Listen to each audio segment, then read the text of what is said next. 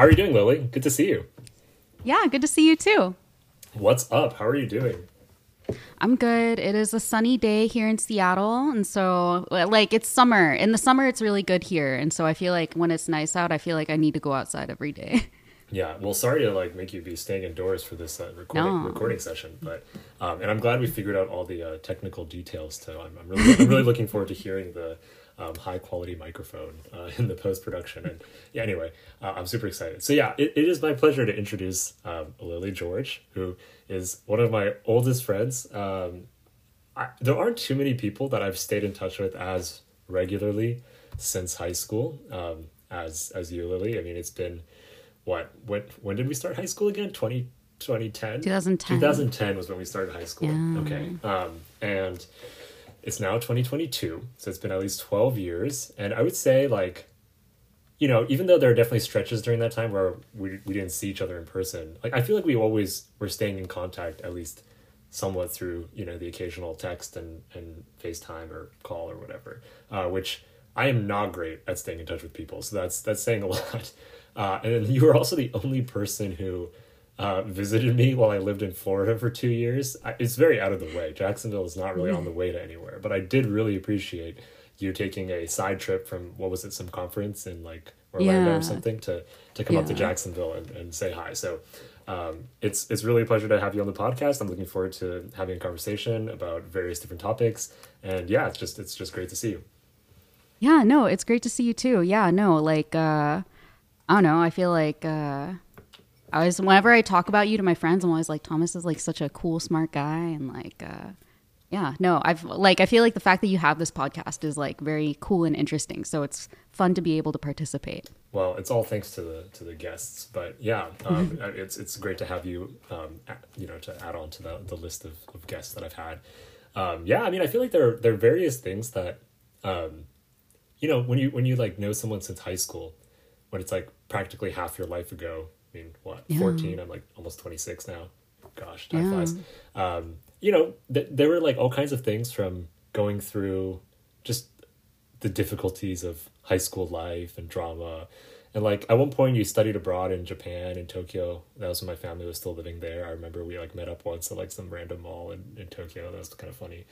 Yeah. I remember like that time, like, we were talking about meeting up a second time, but like, it was like, we had like a miscommunication. So I wasn't sure if we were actually meeting up or not, but like, you thought we were meeting up. And so you showed up. We were going to meet at Hachiko, right? Oh yes, And yes, at the yeah, Hachiko I felt, statue in Shibuya. Yeah. yeah. Well, And I then hope you you were didn't feel there and bad I about didn't that for like come. 12 years. Oh, whenever I think about it, I'm like, oh God, I made Thomas Yeah. wait. No, I feel bad. I feel bad because it's like you were doing this study abroad in Tokyo. My family literally lived there, and we only met up like once. And I totally should have just like had you over for dinner with my family and like shown you around more. So I feel bad about that. But anyway, this is No, over a it's decade fine. ago, so I hope we It is. can We, put it behind us. yeah. Yeah. Cool. And then yeah, you went on to do lots of interesting things. So you spent like one of our years in high school. You weren't even there because you were doing school year abroad in China. So Yeah.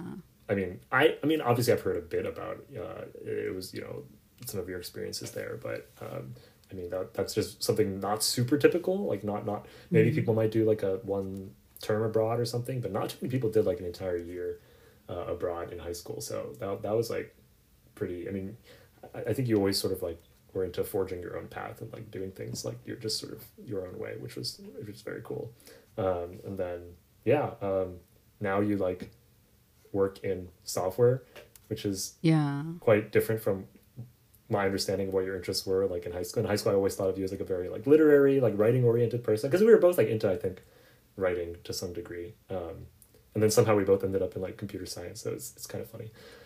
Yeah, that's true. I never thought about that, but you're right. Yeah, like I don't know, like people sometimes ask me about that, like, hey, like, I ran into one of our high school friends. I won't name who it was, but I ran into him. I work at Microsoft now, and I was an intern, and we were at intern orientation, and I saw someone from high school, and we noticed each other, and he comes up to me, he's like, Lily, what are you doing here? I'm like, we're at intern orientation. What do you think I I'm work doing here? here. Man. But yeah, That's no, I awkward. think Okay. no, I thought it was funny. Because you're right. Like, there's like I definitely was like kind of like an English, like almost like poetry kind of person back in high school. But I do think that the interest in both computer science and creative writing is like it stems from the same fundamental impulse, right? Like that kind of like wanting to make something that other people use or view or consume, right? And so to me, they're actually quite similar, but I understand how like, it might seem different to other people. Yeah. No, cool. And it's actually like I'm glad we sort of have this level of understanding of like sort of these different experiences. Like we kind of know what it's like to pursue like writing as an art form and like have exposure to that sort of like more artsy side of things. But we also sort of are both familiar with the tech world and some of the because I think one of the ideas we talked about when discussing this podcast is that we want to discuss this notion of status anxiety. So this will probably end up being part of the title of the podcast. But last year during COVID, you suggested doing a book club, which was a great idea because I lived in England where there was this very strict lockdown. And so there were like pretty much no social opportunities for me whatsoever. And just, I mean, in general, it was COVID, so there wasn't too much to do. And I actually used that time, I feel like, to reconnect with old friends and like do kind of fun, like catch like, I mean, I started a podcast, for example. But I really appreciated your idea of starting this book club where we would just like kind of have a Zoom call every, week or 2 weeks or something. And we read the book Status Anxiety by Alain de Botton, who does like the School of Life YouTube channel and sort of, I don't know what you would call it. It's like a educational / lifestyle coaching / philosophy course, sort of entire worldview type.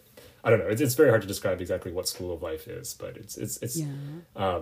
I enjoyed the book. I thought it was a great read. I especially enjoyed reading it with a friend, and being able to discuss some of how it pertains to our life experiences. So, would you mind just sharing, like, kind of? I mean, you suggested the book. So, what was it originally that stuck out to you about status anxiety, and why did you suggest it for the book club? Yeah, I mean, I had a friend tell me about the book. And the nice thing about status anxiety is if you look at the preview on like Amazon, the first like 2 pages of the book are like just a list of definitions. And when you read that list of definitions, it's just like very hard hitting. Like it gets to the meat of the subject like really quickly. And so I thought that, I feel like especially like coming from like the kind of school that we went to, I think the idea of status is kind of this like insidious thing that subconsciously maybe drives a lot of our behavior. I know it does for me at least. Yeah, I thought that reading the book would be like, it just sounded interesting. And I was like, who should I discuss this with? And I think we were talking about something unrelated. I was like, hey, Thomas, want to do a book club? And so it began. Yeah, no, it was great. And of course, shout out to your friend Kay, who also joined in our discussions. And and it was a great, like, I don't know, whole vibe of getting together and being able to just discuss something that's, I think, important, but also just different from the work I was doing. And I always look forward to that, every week. So that was great. Okay, so let's like try to, I guess, maybe dive into some of the key ideas. I had to just refresh my memory earlier today on the book because it had been like a year since I read it. But I think like one of the important ideas is, that this phenomenon of status anxiety is something relatively recent in world history that's sort of like particularly exacerbated in sort of industrialized, wealthy Western countries among sort of very highly educated and ambitious type people, but it draws on sort of certain features of human nature that have always been with us, right? So I mean, it's not like a problem that is created out of nothing. It's a problem that's built on certain factors that are innate to human nature.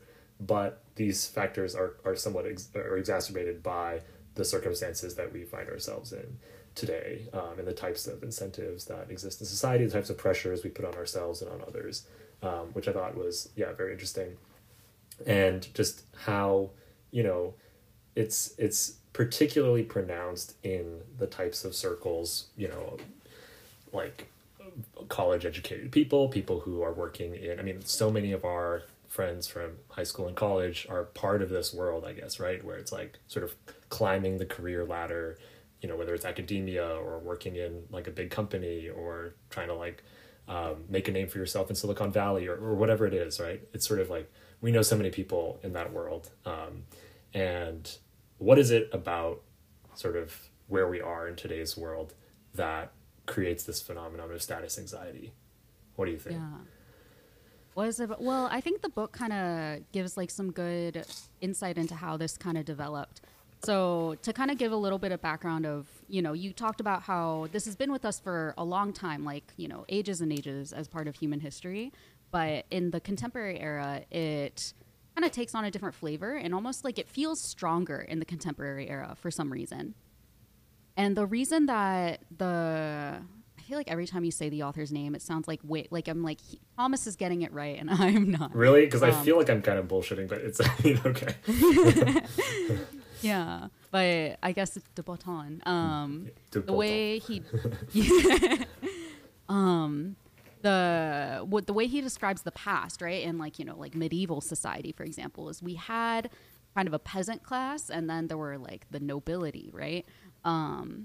And because there was less social mobility between the classes, there was less there. You didn't feel pressure. Like you didn't like if you were born a peasant and you just stayed a peasant your whole life, like that was like not an issue. Not only that, but the different classes felt like an obligation towards one another. Like the nobility felt like, sure, maybe they felt like they were like better than the peasants, for example, but they did feel a sense of like obligation towards people who were less fortunate to them. And obviously, like I keep using the word peasant. I feel like it's a terrible word. But I guess like the people who weren't nobility, they obviously felt like, they had to like, take care of the grounds or something like that. But because there wasn't this ability to change your class, there was much more contentment in your role in society. Everyone kind of knew where they stood, and that you didn't have what we call status anxiety. I feel like the term status anxiety, it refers to this idea that like we could be doing more, right? Like we're stressed about our status because it's constantly in flux. In the same way that we can ascend like the social ladder, right? We can also like fall down it just as easily. And so you constantly have to like fight to maintain your position, which like what does the position even mean, right?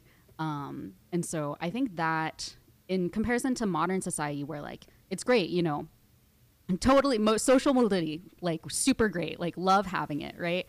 But it does come with this side effect where it gives people kind of this dread as they live through their life, as if they feel like they're doing something wrong if they aren't. A typical problem that we talk about, right, is like you're like in your like teens or even your 20s, right? And you see like Forbes 30 under 30 and you look at them and you're like, oh, like why am I not on this list? Or like what are they doing right that I'm not doing? Like it's a little bit stressful, just constantly seeing this thing. And you're always like, oh, and we're the same age and they've done so much more. That's kind of a modern issue. Yeah. So I think it's very much tied up with this idea of meritocracy, right? Which, again, I think both of us, acknowledge that we're not trying to say that somehow we should go back to like medieval times and we should go back to like serfdom. Like that's definitely not what we're saying, right? But we're saying that like we shouldn't just uncritically accept all social progress as being like a sort of unalloyed good that doesn't contain any bad sides. Like no, we have to like look critically at what's happened, and yes, look at all the advancements we've had in technology, look at all the egalitarianism we have in terms of the rights that people have, and just sort of acknowledging that anyone can sort of do any job and you don't have to do the same work that your father and grandfather did, and that, there was so many problems with the social structures of the past. So without sort of trying to dismiss any of those, we can still look at what we have today and try to analyze, okay, where has it gone wrong? What are some of the unintended consequences of the system that we have, right? And I keep coming back to this idea of meritocracy, and I wish I could remember the name of the book, because I remember having like a separate Zoom call about a book that dealt with meritocracy, right? And that's sort of one of the core tenets, I think, of status anxiety, is that we have a world in which sort of you, at least nominally, we have this belief that if you work hard, then, you can achieve anything. And so what that does is that if you sort of take the flip side of that, it implies that if you end up, unsuccessful, you deserve it, right? And, of course, there's so many reasons why we should challenge that analysis or that reading of the situation. But it's, I think, psychologically very real, right? Like you have so many opportunities, far more opportunities than any of your ancestors ever could have dreamed of. But as a result, you're always comparing. And there's sort of this, this famous saying about comparison being the thief of joy, right? Because as soon as you experience anything positive, you're immediately comparing it to, what you could have had, asking what if. And I've seen this applied to like many different areas of modern life, which I think largely kind of suffer from some of the similar issues, right? So this could be like with career, as you mentioned, not making the Forbes 30 under 30 list, right? Which seems like, okay, this is such like a first world problem to have that. But it's like when you actually know people on the list, you can start to feel bad about, whatever accomplishments you may have. I've heard this applied to like the dating scene, right? Like in medieval times, to like go back to that analogy, you would probably, your entire world of people was like maybe in the hundreds or like low thousands. And the number of people in your like dating pool would be like relatively small, and you'd only, there was no like mass media. You didn't have like, pictures of celebrities like on magazines and movies all the time. So that you would just kind of like probably find someone that you kind of connected with and just like whatever, not really question too much like what your other options are, because you just wouldn't even think of like this, the way people approach it in the modern world is like, you have so much more information. People live in big cities. There are these things like dating apps where you can like kind of swipe through hundreds of different profiles. And so I've heard it applied to like, it's not status anxiety per se, but it's like a similar concept, I think, of like dissatisfaction with what you have because you're always comparing to something else, some other hypothetical. And then, I think like, when it comes to like this process of getting older, right? Like, I think a lot of kids in our generation, especially in our circles, were kind of raised on this idea of, you're going to be, a future leader. You're going to be like so successful. You can do anything. And of course, as you get older, like time doesn't slow down. Like you end up in a certain place at a certain time. It's no longer the case that you can do anything because you have to inevitably, narrow down and pick a niche. And you're going to always wonder about that sort of garden of forking paths where, if you had made one decision slightly differently years ago, where might you be today? Whereas it still feels so malleable when you're young. And part of that is just coming to grips with aging and being told you can do anything. Whereas like comparing again to the medieval peasant, right? Like no one was ever telling them you can do anything. They were always being told you're just going to be a farmer for the rest of your life. And so like from childhood, what your life is going to look like. And that brings a certain amount of peace in the sense that, you end up living in a way that you've always expected to live. Whereas I feel like for us, I could not have told you what my life would have looked like 10 years ago. Like when I was in high school, I certainly didn't predict that I would end up here. I didn't know that. I consider myself relatively happy with where I am in life, but I certainly, it wasn't like I knew what my life was going to look like 10 years ahead. So I think that potentially is also a part of it. Yeah, for sure. Yeah. I think that it also kind of like there's that famous quote. I think it's a line from perhaps The Bell Jar by Sylvia Plath, I guess, where she talks about climbing a tree and there's like figs all over the tree on different branches. But if she goes and grabs one fig, she can't grab the others. And each like branch of the tree represents like a different life path she could have taken. And that's definitely real. That's a source of anxiety too. Or like, and the doors close like, most of the doors stay open pretty late. Like, there's all those like anecdotes about like, for example, the guy who like invented KFC, he like did it in his like 60s or something like that. But like, for example, if we wanted to be neurosurgeons, like we're kind of late on that, like that door's shut for us. Right. So it's good that, I get the impression neither of us wanted to do that. But, you see all these people choose these like different creative paths towards quote unquote success. Right. Or like worldly recognition. And you wonder like, oh man, if I had just done mock trial, back in 9th grade, like how could things be different today? Right. Yeah. No, definitely. I think like one of the interesting things to consider is like, I think you become more realistic about the world as you get older. Right. And like objectively speaking, today I am much more knowledgeable than I was when I was 14. Okay, I know a lot more things. I have a lot more concrete skills. I definitely am like have made progress since I was 14. Okay. At the same time, what that does is that like because I've made progress, I now know more about what I don't know. Right. Yeah. I have greater exposure to people who are very successful in their field and know what they're talking about and have done really, really incredible things. Whereas when I was 14, I was comparing myself to a group of 14-year-olds who, are children. So like, I mean, compared to them, I felt really good about myself. Whereas like, Mhm. as soon as you kind of reach adulthood, there's no like, you're not comparing yourself to people necessarily in your exact age cohort. You're just kind of like vaguely comparing yourself to like other, young adults or whatever. And that's a Yeah. huge pool. And especially if you, have like tried hard and like tried to be really ambitious, like you're going to have crossed paths with some like really, really insanely successful people. Yeah. And then, yeah, again, just like knowing that you don't know a lot. So I think like this comes into play with what's it called, like the Dunning-Kruger effect, where like people who don't know a lot think that they know a lot, and then people who do know a lot think they don't. So it's like kind of Yeah. it's trying to explain why like a lot of people who are not really super competent in their field end up having a lot of confidence, and then sort of like the people who are or should be experts end up like suffering from this like crippling anxiety and like lack of confidence. So I think, sometimes you need to take a step back and say, okay, the reason I feel like a lack of confidence is because I know enough to know that I have so much more to learn, whereas I didn't know that before. So Yeah. I don't know, that has been a little bit helpful to me.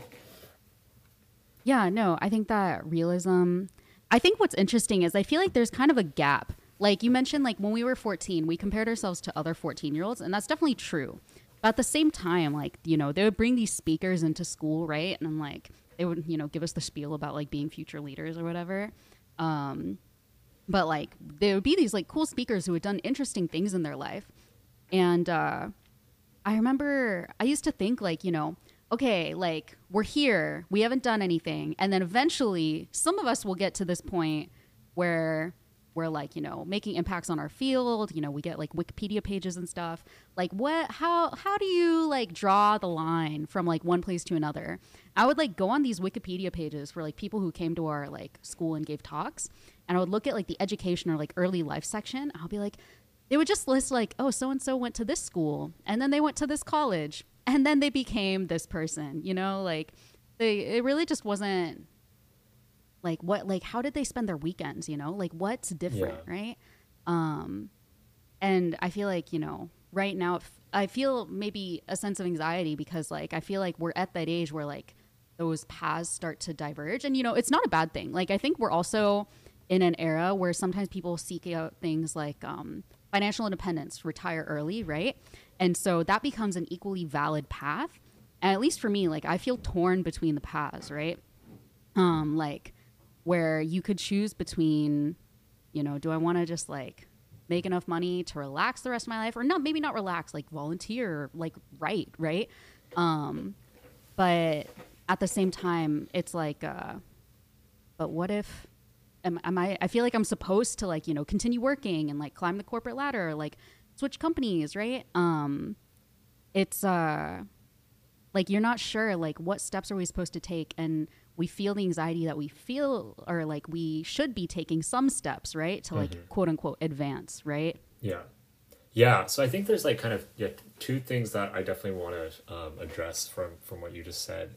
And I think one of them is this idea of people's expectations. So to what degree do we suffer from the expectations put on us, either explicitly or implicitly, by those around us, right? So I know some people who, they have very explicit pressure put on them by family members, by parents. They'll have parents who said, like, we made a lot of sacrifices for you to, like, put you through college, and, like, now we expect you to be successful. So they feel this, like, very direct and explicit pressure from loved ones to be successful. And it's very anxiety inducing, understandably, when they feel like they're not being as successful as they should be. If they don't get into the top med school and that they wanted to get into, or they don't become like, I don't know, they want to have something to show for that sacrifice that their loved ones made for them. So that's very understandable to me. And I think part of that partly explains why people often choose to go down these like high status but like very kind of difficult, or like trying careers. So like people go into finance and be working like 100 hours a week, or go into med school where there's like extremely high rates of like anxiety and depression. But these are sort of like, in society we acknowledge that if you're a banker or if you're a doctor, like that's high status. And so people may be miserable doing it, but it's sort of this like unquestionably high status thing that like, you know, you can tell your parents like, look, I'm doing this, or look, I'm a consultant at McKinsey, and you know, that name has some cachet. So I think part of it has to do with these expectations. And I also want to stress that it doesn't have to be an explicit pressure from, you know, a parent or something. It can be like what you imagine people are thinking about you. I mean, I remember even in high school, I was quite young. I remember having like almost like crippling anxiety from the fact of like what I imagined people thinking about me, not what anyone actually said. Like nothing that anyone actually ever said to me, but just like kind of what I imagined people might be thinking about me, which is kind of crazy to think about that. Like I would care so much about what people thought about me, including people I didn't even really know super well. And I mean, I didn't have parents who put a ton of pressure on me to like be a doctor or be a lawyer or anything like that. I mean, they kind of just said, you know, pursue what you want to pursue. They were pretty laissez-faire when it came to that. So for me, it wasn't like the explicit kind of pressure. It was more just this like implicit, like kind of vague sense of, you know, people around me like expect certain things from me, and I want to have something to show for it. And, you know, when people ask me what I do, I want to have a good answer that will like leave them satisfied rather than, you know, kind of confused. And, you know, I think I started to feel this like after I graduated from Princeton. And so I spent 2 years being, you know, a high school teacher, which I loved and is a very rewarding job, but like isn't exactly considered high status in today's world, perhaps unfortunately. And, you know, I remember like telling people like it would be like spring of my senior year of college, and I had already lined up this teaching opportunity. And, you know, people would say like, oh, so what are you going to be doing after graduation? And because I was a computer science major, like the expected answer was like, I'm going to go work for the startup, or I'm going to go work for Google, or I'm going to go to grad school. And when I told them I was like not really pursuing computer science and I was just going to teach, people kind of would just be like, oh, great, good for you, you know? And it's just like that sort of thing. And, you know, I think I'm glad I got over the fear of that. I'm glad I just kind of said, who cares? Like, I'm going to do what I want to do. But I'd be lying if I said like that didn't affect me, you know, in some way. So yeah, so that's the first thing. Okay, I'll hold off on the second thing I wanted to discuss. But I wonder if you have any reactions to this idea of like people's expectations being the things that weigh on you. No, yeah, I definitely feel that. Like, I feel like this still affects me today. Like, I've been recently making some decisions regarding like job, career. What do I want to do next, right? Like we're kind of at the 4-year mark post graduation. I feel like a lot of people are switching and like making their like second career move. And I feel like that's like a really interesting time to be in, because, you know, when we're in high school, like we all just want to get into like the same colleges, right? And when you're in college, especially like, for example, if you're in computer science or like any of like the tracks, right? Where like consulting, finance, computer science, like, et cetera, med school, et cetera. Everyone wants the same thing for within the track, right? Like you want to go to the same N number of companies or, you know, the same schools or anything like that. Yeah. But when you're 4 years out, like, you know, the next step isn't clear. And so it's really interesting to see like, what are people doing at this juncture point, you know? But I do feel like sometimes, you know, do you ever like, you like talk to a person and you maybe you felt this when you were teaching, but sometimes you like talk to a person and you can feel like, you know, they just aren't interested in you. Like they're maybe like in subtle ways you get the impression like they look down on you, right? And that's like the worst feeling. And anytime like I get like a sense of that, like a little taste of it, I'm like, man, like what did I do wrong? Like you feel this pressure, like if I had this job instead, they wouldn't talk to me this way, you know, that kind of feeling. Yeah. And it's like so toxic and like insidious, I guess. Like why do I let this affect me? Like if they're the type of person who, like when I talk to friends about this, they'll say stuff like, you know, if they're the type of person who would like treat you differently because you don't have the same like level of achievement as them, do you really want to like be their friend, right? And like on one hand, maybe no, but at the same time, like we compare ourselves to people who we see as being in a similar cohort as us, right? Like I remember, yeah, at one point when I was in high school, like I went back home, and I'm from a really small town in Northern California where like the I guess educational level isn't like people don't have as many opportunities, for example, that sort of thing. And I went back to my hometown and I felt like pressure, like, oh, I should be like dating or something like that. This was when we were in like early high school. And I went back to our high school and I was talking to a friend about it. And I was like, man, like all these kids from my hometown are doing this thing. And like, I feel like I'm behind. But it was something that no one at our school was talking about. And she was like, oh, you shouldn't worry about what's happening there because that's not real life. Like your real life is here, you know, like these are the people you compare yourself to.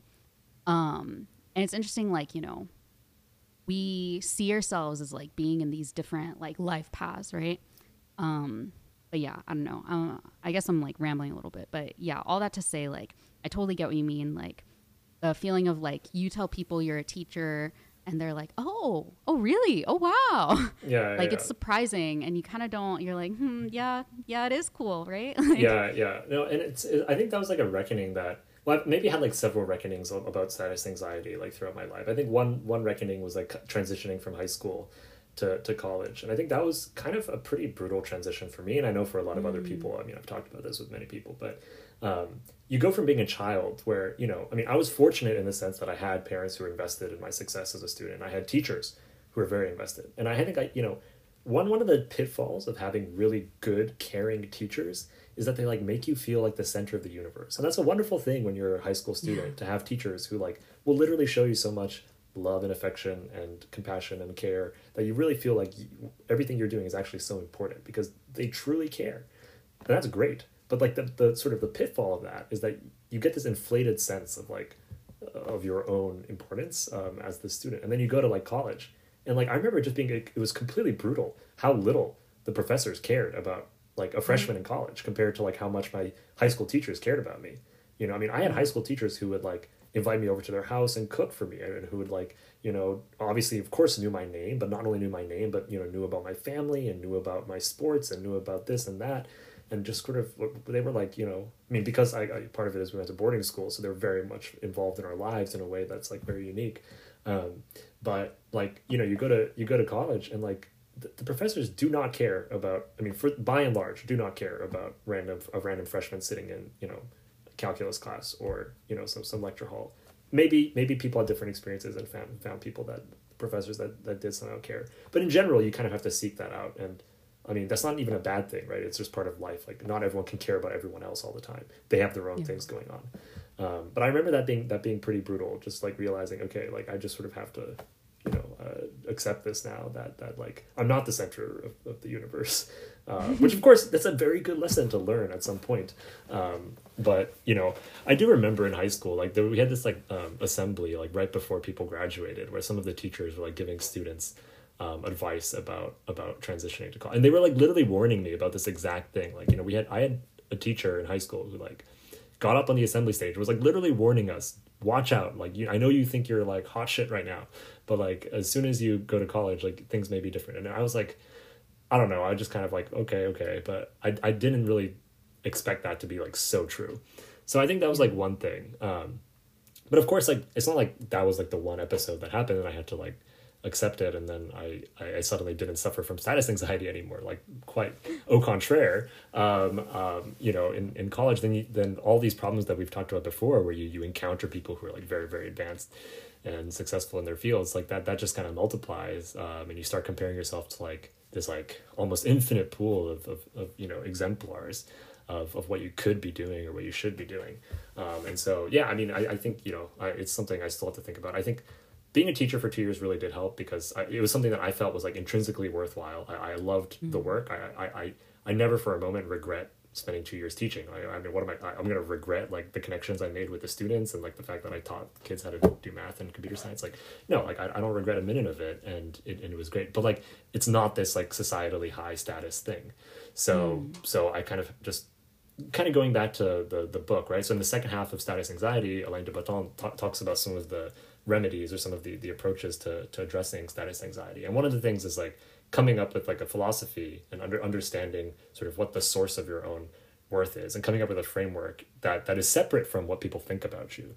So like finding worth in yourself, finding value in a system, in a framework that you create that is separate from what people think about you.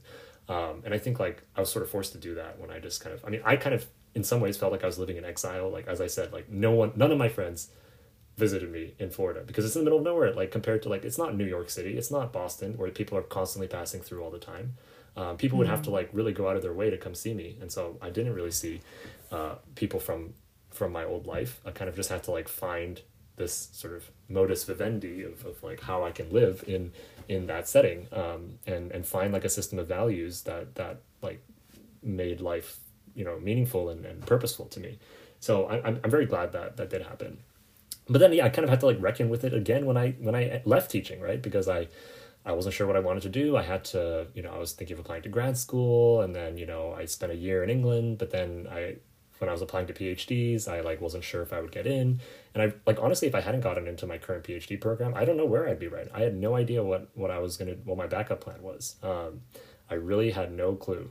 And I think there is a world in which I like really, really struggled with the whole status anxiety thing if I hadn't been able to, you know, get into like my current program where now at least I have some stability for like the next 5 years or whatever. So yeah, I think like, I don't know, I'm kind of curious to hear what you think about some of the remedies that Alain de Botton kind of proposes in the book about how to like start grappling with this idea of status anxiety and how to, I guess, alleviate some of the negative consequences of yeah, like this whole phenomenon. Yeah. I think he gives like a couple different modes of like exit from the status anxiety. So he talks about philosophy, where it's kind of like, yeah, like you question like everyone values this certain thing. But as we know, like this hasn't been valued, for example, since the beginning of humanity, right? It's kind of a modern problem. Do we agree with what society puts forth as being valuable? So that's one thing. The other one, which kind of speaks to me, is art. Which, like, when I first read the chapter on art as a potential remedy, I was kind of like, oh, okay, like painting, that doesn't really solve my problems, right? But when I thought about it more, like, did you ever see? There's like this kind of like not a meme, but kind of like an online trend where people talk about like romanticize your life. I haven't seen this, no. Oh, it's basically like it's like people like I think a lot of people who are like into studying do this. So like for me, like because I like study Chinese and stuff, or like, you know, in computer science, like you kind of have to study to keep up. There is a lot of studying involved in that I need to do, right? And people will say like romanticize your study life. So they'll say stuff like, you know, like it'll be sentences, it'll be like a paragraph, and they'll say like you look out the window in the morning and like you wake up at 6 a.m, you drink your water, and like you have like, I'm really not doing it justice, but it's basically like they write out like what your daily routine might look like, but in a really like they point out the little details that like make it like nice and aesthetic, right? I see. And like study blur was kind of a thing when we were in high school. Or like study spo, where it's like pictures of like notebooks and like people writing in them, or like well designed like notebooks. Yeah. And yeah, people show that as kind of like inspiration for you to like learn to love your life when it might be hard, because you're like, there's the like in Chinese, when I have like a dictionary app that shows you a bunch of like phrases. And sometimes it'll show you like really random ones. Like you look up like the word for study and it'll show you every phrase that has the word study in it. I remember one of them was like, apparently there's this idea that like your school life is called 10 years at a cold window. And it's like, it describes like how hard you need to study and how isolating it is. Cause like at the end of the day, like, you know, there's school, but at the end of the day, you kind of have to like spend a couple hours every day alone with a book, you know? Yeah. And so I thought art as a potential remedy, like when you can learn to quote unquote romanticize your day-to-day life, like it becomes a lot more bearable. And so that to me spoke as a potential remedy. And the other one that he talks about is aligning yourself with people who do not value like material success. So I think he used the word like bohemian, like the bohemian approach. And I felt like that one seems the hardest to me, because like, you know, people value, I think the mainstream values say success, right? Especially like in our circles, right? But if you want to hang out with people who value other things, there's like infinite other things they could value, and it's not necessarily what you value, right? And so it's really hard to find like alignment in that sense, like to find your right crew, you know. And who knows if they're even like in your city, if you're like, if you vibe in other ways, right? I think for us, like, you know, like religion can sometimes be like a good potential exit from status anxiety, and I know that that can be like kind of like, I don't want to call it a comfort because that seems like a cop out, but like it can be like, you know, a mediating force. And like it does provide like, you know, kind of like shared values. Yeah. But that's also hard because it's also like, I don't, like I've thought about being a nun, but like that seems kind of extreme, you know? Like I feel like you're either in or you're out, right? And so it can be a bit hard in that sense. It's really hard to find like that alignment of like finding a community that values non-traditional things. Yeah.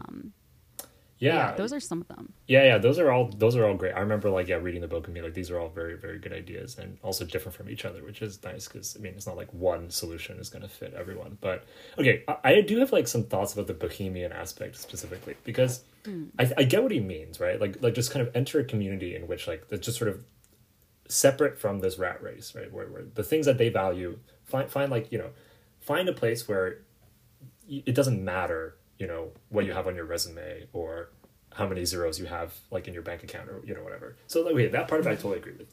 I think like the idea of like bohemianism has kind of been like co-opted by kind of like the most elite and like status anxiety type people in some sense. Like, okay, like in that, okay, tell me if you can relate to this from your experiences. You know, okay, you go to some Ivy League university and you like walk around campus and you find like someone who like looks very bohemian. Okay, so that, you know, the way they dress is very artsy. You know, they like take film photos and they like do like, you know, maybe they smoke some weed and like, you know, and then you find out that they're like, dad is a billionaire or something. Yeah. And then it's like, okay, and then like after college they like go work at JP Morgan for like a few years or something, and then I mean I don't know, like this is just an archetype, and I don't really have anything like personally against I mean, okay, I'm not thinking of anyone in particular, I'm just kind of thinking of a general vibe. You know, like Princeton has this sort of system of eating clubs, right, which like kind of by their own nature is like a somewhat elitist concept, right, or maybe more than somewhat. It's like basically an expensive club that you pay a lot of money to be a part of, where, you know, to just eat your meals there. And you know, there was like one of the clubs was like kind of styled itself as being like countercultural and like, you know, bohemian. I'm thinking of Terrace for anyone who's familiar with Princeton eating clubs.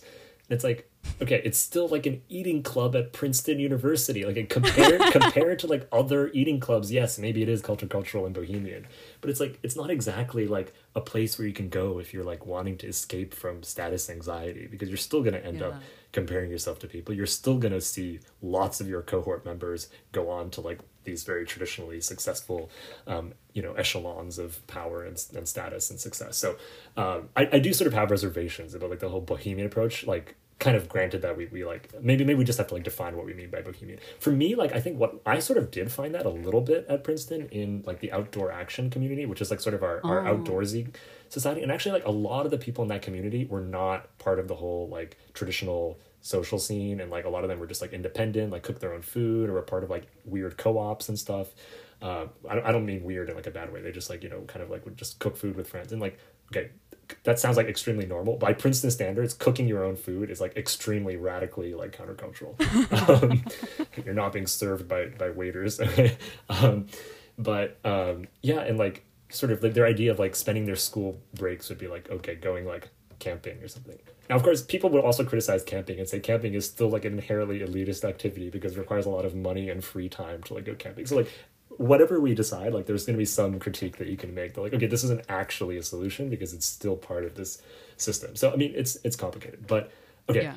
I do also want to talk about the art side of things because I think that's great. My one thing there is I'm not so sure how art is specifically a solution to the status anxiety problem. You know, I think I think like art and beauty in general is sort of this like, it's this general purpose solution to a lot of the ills of life, right? Like it's sort of this like, it's an answer to perhaps nihilism and despair, right? You know, you can look at the world and you can say like that this is like the universe is indifferent to me and to my suffering and to the suffering of the world, and you know, like why even care? You know, I mean, like, I feel like the philosophy of nihilism is just extremely tempting, especially like in our modern world where, you know, it seems like so many things are going wrong and there's no purpose and there's no meaning. So I think like art and beauty is like a solution to that sort of like general malaise that people may feel.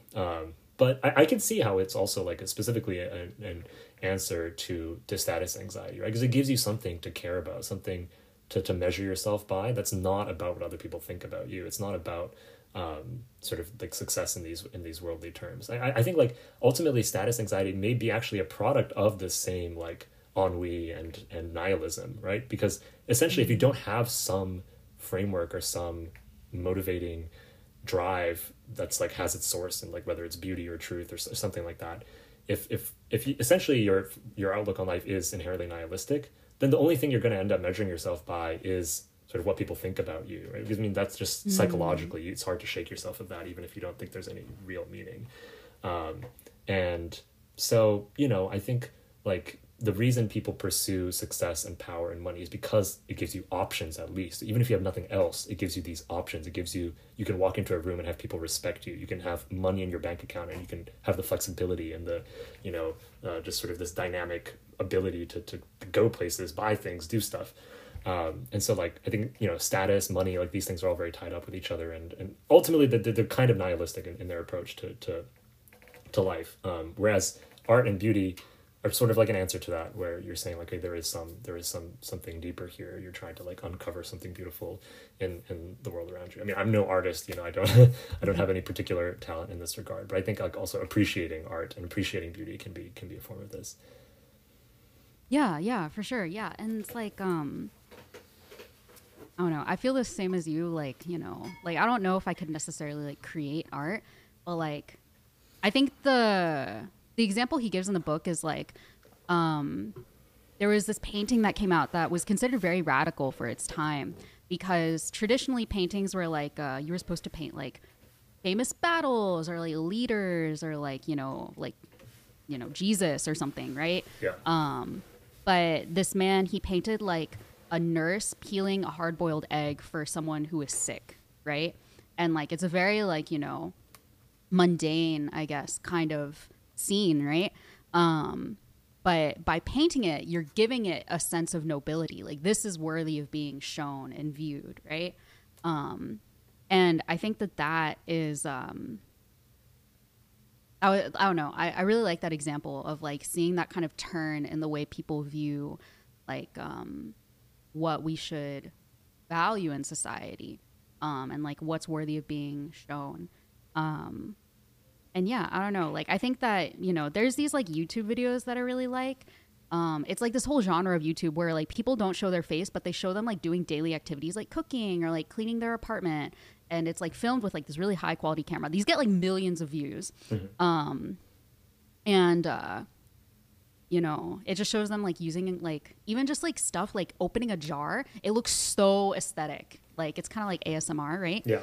And now like anytime like when I like brush my teeth, right, I feel like I really pay attention to like how like the tube of toothpaste feels when I twist the cap, right? And like, you know, hold the brush, right? And it makes you kind of like value these more mundane parts of like quote unquote ordinary life. That, I don't know, it feels nice, right? Yeah. But yeah. No, I'm glad you brought that up, because I think there is something very special and deep about this sort of like finding the beauty in the everyday and the mundane.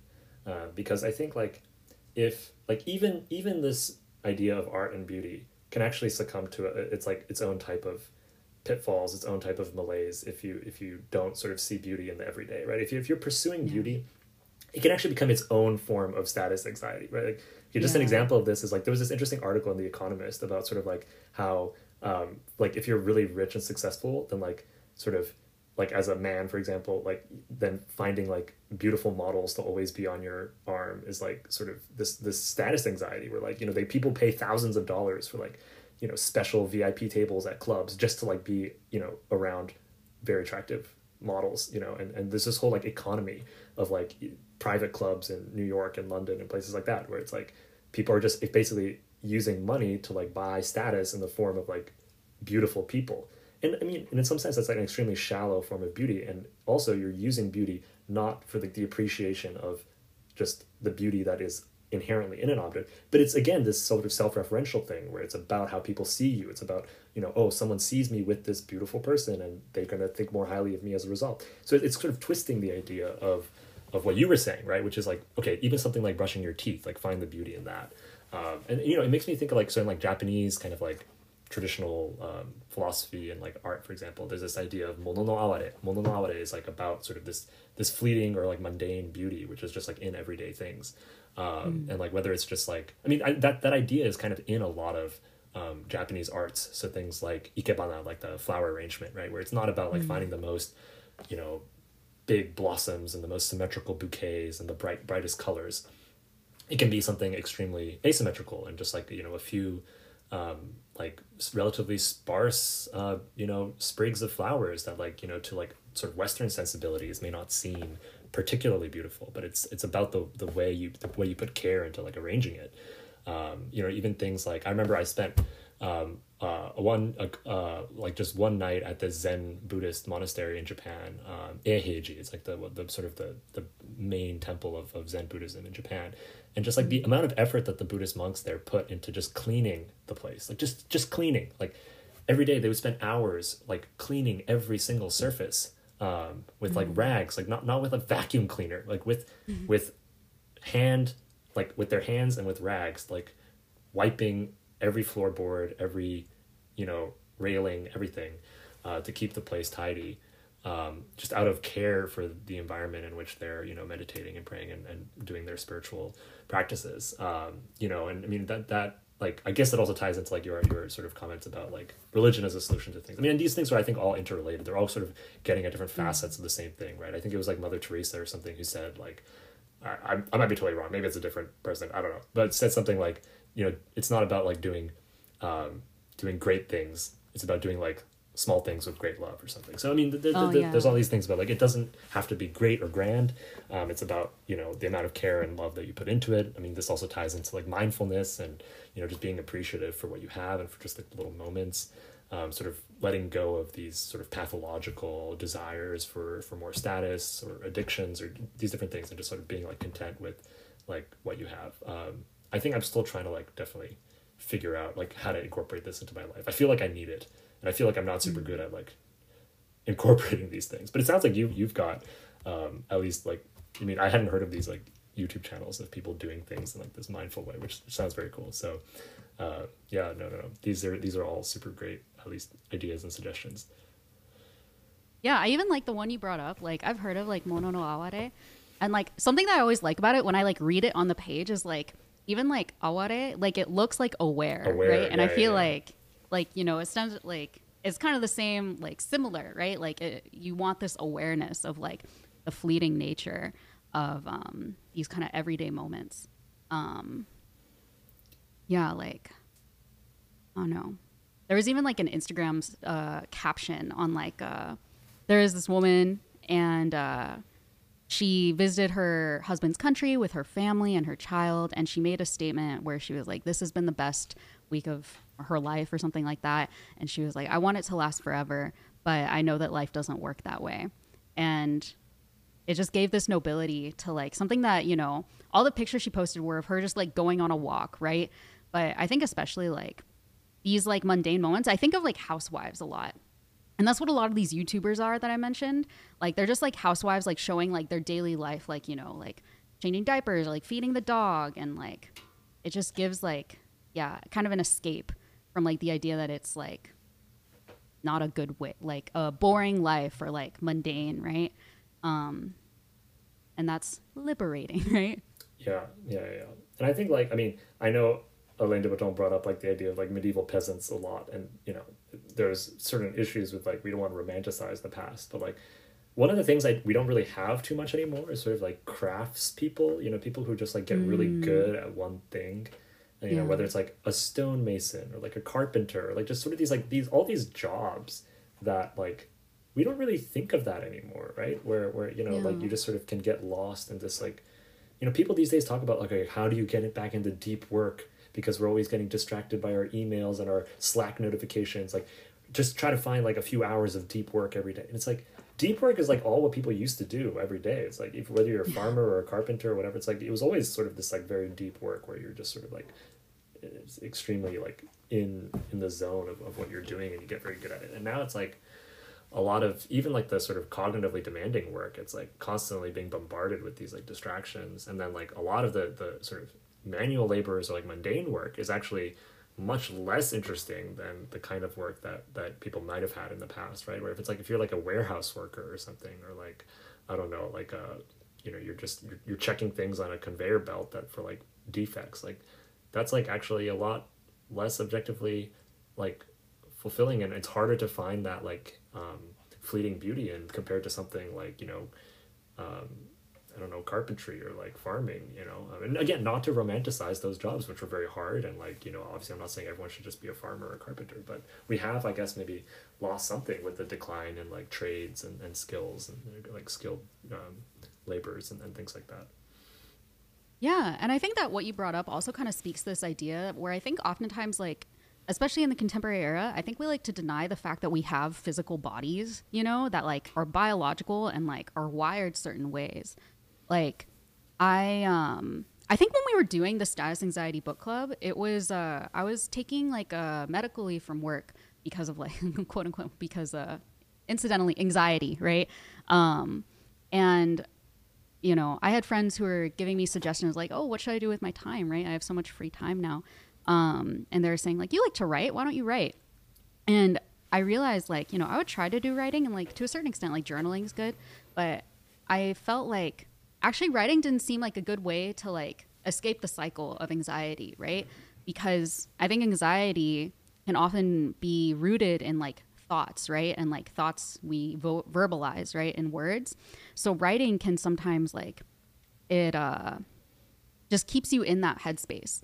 Whereas if you do something like art or like physical labor, like cooking or like carving, for example, like we are like physical creatures, and like doing repetitive physical processes does like create a kind of headspace in us that it can be very meditative and calming. And so I found art, like real, like drawing, for example, was a much better like outlet for like anxiety, I guess, than you know, writing things down or trying to like think your way out of a problem. Mm-hmm. And so in that sense, like I think that these kind of more physical traits, like it's interesting that all the traits that you mentioned are like ones where, you know, we often in the modern era, we like seek out like a, what's it called? Like a cubicle job where you're sitting at a desk, or a white collar job, right? But there is like a certain amount of like real physical good that comes from having a manual job. Yeah. Where you can, you know, engage in that kind of meditative physical process. Yeah. I think like, yeah, there are definitely some examples I know of. I mean, you know, there's this like famous documentary, Jiro Dreams of Sushi, where it's like the sushi chef, and it's like it's all about the love and attention he puts into just like the manual labor aspects of like being a sushi chef, right? So that's like one example.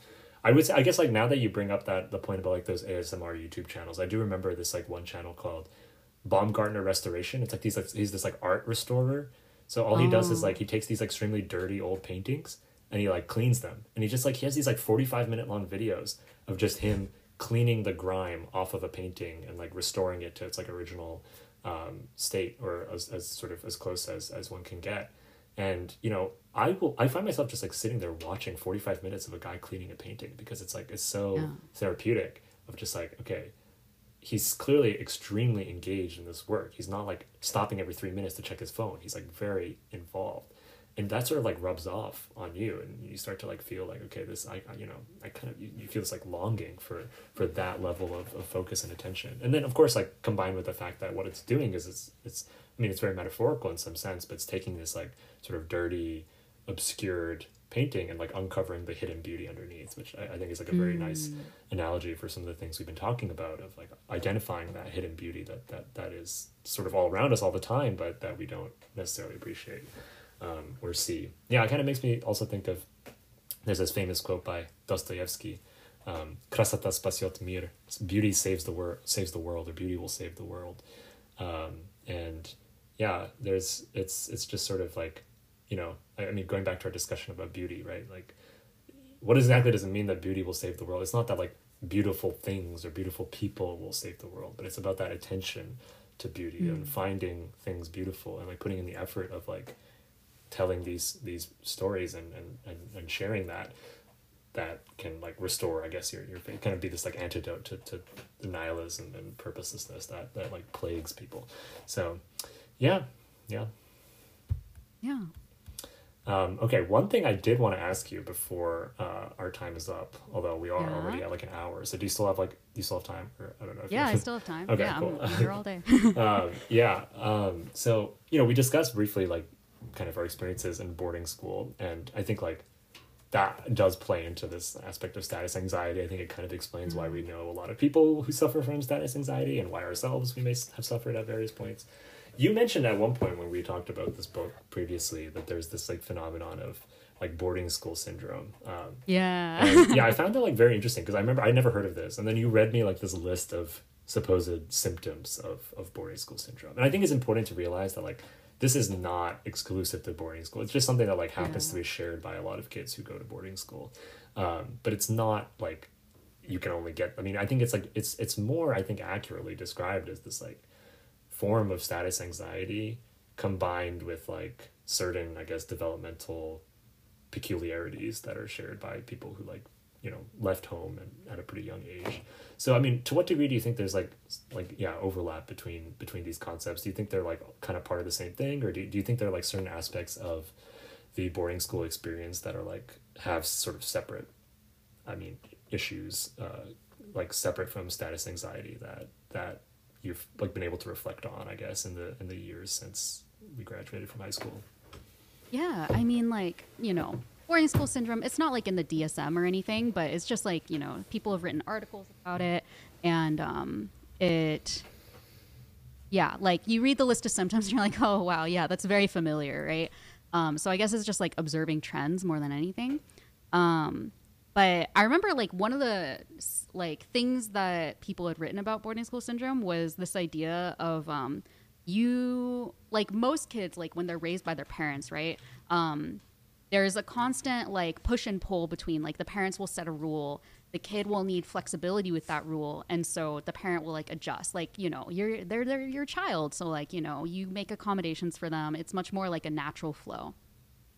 But when you're in boarding school, it's like, one teacher for however many number of students, and like the rules have to be pretty uniformly enforced. So like, for example, we had bedtime. We had to be in bed at 11, and like you could request like twice like a semester. You could request like a late night, which meant you got to stay up until 12, right? And different dorms like, enforce that to varying degrees of like strictness, but that was technically the rule. And there were times when like at least in my dorm, they would actually enforce it. That's so funny because they never enforced in my dorm. They literally never enforced that bedtime rule in my dorm. But anyway, I think your point stands. Yeah. Yeah, no, it was when we got like a new dorm head, and she was like, I think she was like, oh, I need to like lay down the law here, or like develop a reputation for being an enforcer. But they stopped eventually. But yeah, like, so one of the things they talk about is like you grow up, like that affects a person when you grow up in a system where there's less like flexibility, right? Like you have to conform to a system, and you have to work within it. And so I think like maybe there's an aspect of like quote unquote boarding school syndrome where kids grow up to be people who feel like they need to work in system, like work within a prescribed system, as opposed to like the flexibility of like carving their own path. Mm-hmm. That to me seemed like kind of interesting. Another thing that I thought was interesting was for our school in particular, did you ever read that book where this guy, like an anthropologist or a sociologist, I don't really know, he came to our school for 2 years and lived there, and then he wrote a book that was literally like an anthropological study of the students in the school. And literally he was so specific. I read the book or like I skimmed it, right? And he had like diagrams, like if you sit at this table in this dining hall, then that means you must sit in this area of the assembly hall, and your friends are in these clubs, and your GPA is around this range, and you're going to go to this type of college. And it was 100% accurate. Like literally, like like I did sit at that table and I did sit in this place in the assembly hall and like this was my GPA and I did go to this college, right? Yeah. It was very strange and it was written years before we got there. I think it came out in maybe like 2006 or something. And so the fact that like that trend still held, like it really to me like it showed like, you know, the longevity of the institution and how like, you know, it also kind of made me think of like, you know, this idea like we do not have as much autonomy as we think we do in our society. And I don't know, it really just gave this feeling of like, wow, like this really was predictable and you really are a product of your environment. And so boarding school, like it seems like something that wouldn't matter. Like who cares if you went to boarding school, right? And to a certain extent that's true, right? Like you're going to be your own person. But to another extent, like the things that happen to us matter, you know? And like that's a pretty big difference growing to boarding school versus growing up like in a home and going to school during the day. Like Yeah. you're so strongly affected by your peers. Yeah, yeah, that's very true. I remember you bringing this. I never read that book, but it's totally believable to me that like these archetypes would like even 10, 15 years later, whatever, would still like apply to people. And I mean to some degree that's present, I think, in like all environments. You know, whether you know it could be in a company, it could be in a high, like just a regular day high school. But yeah, I think there is something very very specific about like being constantly surrounded by you know, your peers. You never really get a break from it. You know, you have classes and then you go to the dining hall together and then you go to clubs together and you go to sports together and you go to the dorm together and the weekends together and like everything.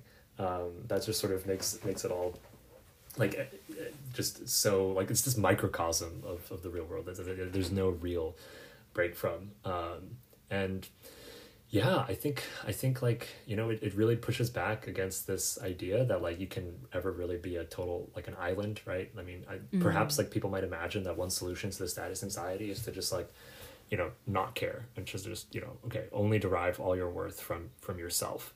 And you know that I kind of mentioned some of like the philosophies of how philosophy can help you reevaluate, right? And you know, maybe someone might say that's like part of the stoicism, like stoic philosophy is to just like not really let the contingencies of this world affect you and just like find stability and just like your own like self-worth or whatever it may be, find something stable. But like we are these products of we're social beings, right? Humans have evolved to be social. I mean, there's so many aspects of human psychology that are specifically evolved, like, you know, adaptive to be in these social environments, to care about what people think about us. And so like it's this very like delicate balance between you know, it's good to care what people, it's good to be liked, it's good to you know, want people to think you're a good person, but at the same time, like that shouldn't be how you measure yourself, or that shouldn't be the only way you measure yourself, and you do need some sort of framework to see it in. So I mean, I feel very conflicted. There's no like one right answer, like, okay, reject this and just like, oh, it's easy, all you have to do is stop caring. Like, no, as you said, like we are these products of these environments, and yeah, it's just it's not easy. I mean, I don't know. I think some of the things that I remember from that list were quite interesting. I mean, talking about, I mean, all these status anxiety related symptoms, right? Caring about what people think about you and needing success. But also some of the factors were like lacking the capacity for emotional intimacy, or like, you know, like being unable to connect to people, which that's kind of interesting given that in boarding school you spend so much time like with friends, and you're like, in some ways, the people I know from boarding school were like very mature for their ages, and like when they were 15, we're talking like, you know, college students, because they're just, you know, they're sort of forced to grow up faster. But it's kind of interesting that they end up then, in some of these cases, feeling like they struggle with intimacy. And I wonder if you have any thoughts about like what is going on there, and like, I don't know, what aspect of the experience kind of leads to these like longer term problems with closeness and intimacy. Yeah. I mean, something that comes to mind is I remember we were ranting about this back in high school. Like, I remember we got lunch one time and we were talking about like summer programs, like summer camps and stuff. And you were up, like, we were both annoyed because you would ask someone what they did over the summer and people would be like weirdly cagey about it. And the reason why is because they don't want to give you ideas. Like if they did like an elite internship or like an elite summer camp, they don't want you to know that it exists, because then you'll do it and then it'll go on your college application, and then you'll be like competition when we're all applying to college. That was super toxic, right? Like that's like the kind of thing like people talk about like at certain colleges, like people rip pages out of textbooks at the library before an exam, that sort of thing. Like that's kind of on that level of scale. Mm. But people genuinely did this. Like you would ask people like what they did over the summer, and they would legit they would, oh, it's just seeing family. Yeah, I didn't really do much. And then you would look at their LinkedIn, and it was like they actually did this like really elite internship, and that was like always kind of weird. And so I think there was like a certain like, yeah, I don't think this is the reason for the lack, like struggling with intimacy, but like, you kind of had to be on your guard when you were in school, right? Yeah. Anyone could be competent. Yeah, that's definitely, I think, a really interesting component of it, right? People do like kind of compare themselves based on resumes or GPAs or whatever. Especially, I think, a concern when, people are like applying to some of the same universities and stuff. I also wonder if like, I don't know, one thing I've been thinking about a lot is maybe a bit tangential, a bit different, is like kind of the role of boarding school, and specifically boarding schools where people come from all over the country and actually all over the world, right? And so it's not, you're not like necessarily rooted in some like local community. It's very much this like cosmopolitan bubble. And this was like most striking to me when I taught just at like sort of a normal high school in Florida, where it's not like people are coming from all over the world to study. I mean, people are just all from the same city and are all part of like local communities. It's like people go to the same like club, like after school clubs. People go to the same set of churches with their families and see each other like on the weekends. People like, I mean, the it's sort of like, you go to a restaurant and it's like owned by one of your students' parents. Or you go to like this random shop and it's like, it's like you recognize that the last name is like a kid that you teach, and it's like, okay, it's like all sort of this like local community. Versus like boarding school is very much the opposite of that, where it's like, okay, yes, the people are in this small town all together, but like on breaks they're going back to New York and Hong Kong and London, and it's like, I mean, I think it sort of prepares you for this extremely cosmopolitan lifestyle, which can serve you very well in the sort of like status anxiety world. If you were going to be a consultant at McKinsey, it's great to have like rubbed shoulders with like people from all over the world you had like during high school, and like to have that be normal. But this like gets into like a bigger tension with this concept that's been like referred to before as like the somebodies versus anybody's, where like a somebody is someone who's like from a particular place and has this like feeling of like local community, this like social fabric, social capital, and like, I guess another word for this is like solidarity, right? They have this sense of like, okay, I belong to a particular place, like belonging. Rootedness, perhaps, is maybe the best way to put it. And then the anybody's, typically more well-educated, wealthier, have like higher status jobs, and feel like equally at home in London or New York or Hong Kong or Tokyo or wherever, and it's like the place to them, like the normal is like, a conference center or a hotel or an airport, not like the local streets of a local town, and I do feel like boarding school very much prepares you for that kind of lifestyle where you're not rooted anywhere. You'd happily move anywhere to advance your career, right? I remember telling people when I was teaching that I was leaving to go to grad school in England, and like the reaction was just like, why? Like, why would you leave? Why would you uproot yourself and like go to England? That's so far. Whereas like, I don't know, like when I talk to people from our high school or from college, like I didn't have to explain anything. It's like, oh, okay, yeah, you're going to grad school in Cambridge. Like, okay, that's like a kind of, makes sense to do that at your stage in life, I guess. Like, it's such a different reaction. But I do think that like maybe contributes to this sort of lack of and like rootedness, lack of perhaps intimacy is like one word for it, because it's hard for me to imagine just like settling down, I guess, or hard to imagine me like committing to like being in one place for a time. And I think that also translates to like relationships, right? It's hard to imagine yourself just like, I don't know, settling down, having a family like right here, right now, right? Like, whereas the people that I knew when I was teaching, it's like, yeah, why not? Like, I met someone, like we dated, and now I'm just gonna get married and have a kid. Like, it wasn't like super, it wasn't this like anxiety inducing thing where like I feel like people in like sort of the boarding school setting, and that's, I mean, not just boarding schools, but sort of that milieu, just sort of like maybe struggle with like the connecting or like committing in some sense. I don't know if that like resonates at all with you. No, for sure. Like, it's definitely like like kind of two aspects. Like, one, I think it's like that idea in psychology where you give people like 3 jam options and then they choose one and they're very happy with their decision. But if you give them 20 jam options and they can choose one, they're never that happy, because they're like, oh, I had so many options. Did I really get it right? And so, in the same way, like boarding school exposes you to so many different things you could do in life and like people from so many different areas where, you know, it's hard to choose just one. Um, and in the same way, like it kind of reminds me, like, yeah, like when you go to boarding school, like whatever life you had before, like you go to boarding school at like 14, right? And then you spend 4 years there, 4 years at college, you move to your post college city, which is probably going to be different from the place you grew up. Um, and you get used to kind of viewing your life in these segments, and you have friends from different segments or time periods in your life. And so they know you for a period, but they, you know, don't know you as deeply. And, you know, we have like, you know, we're friends with people from high school and you stay in touch. But it's kind of, at best is like a long distance friendship, most likely. Right. Yeah. And so it kind of reminds me, like I was talking to someone a while back and I asked them like, what do you think is like the person who knows you best? Like, what do you think is like the best that anyone knows you? And they're like, I don't know, maybe 60%. Like no one really knows you. Like no one can know you 100%, but you know, like if you like grow up really with someone and then maybe you get married or something, like you could probably get to like 80 plus, right? Yeah. Where someone gets you. But this person, like they were kind of like a serial monogamist. And like they were constantly like going from or not constantly, but like they went from relationship to relationship.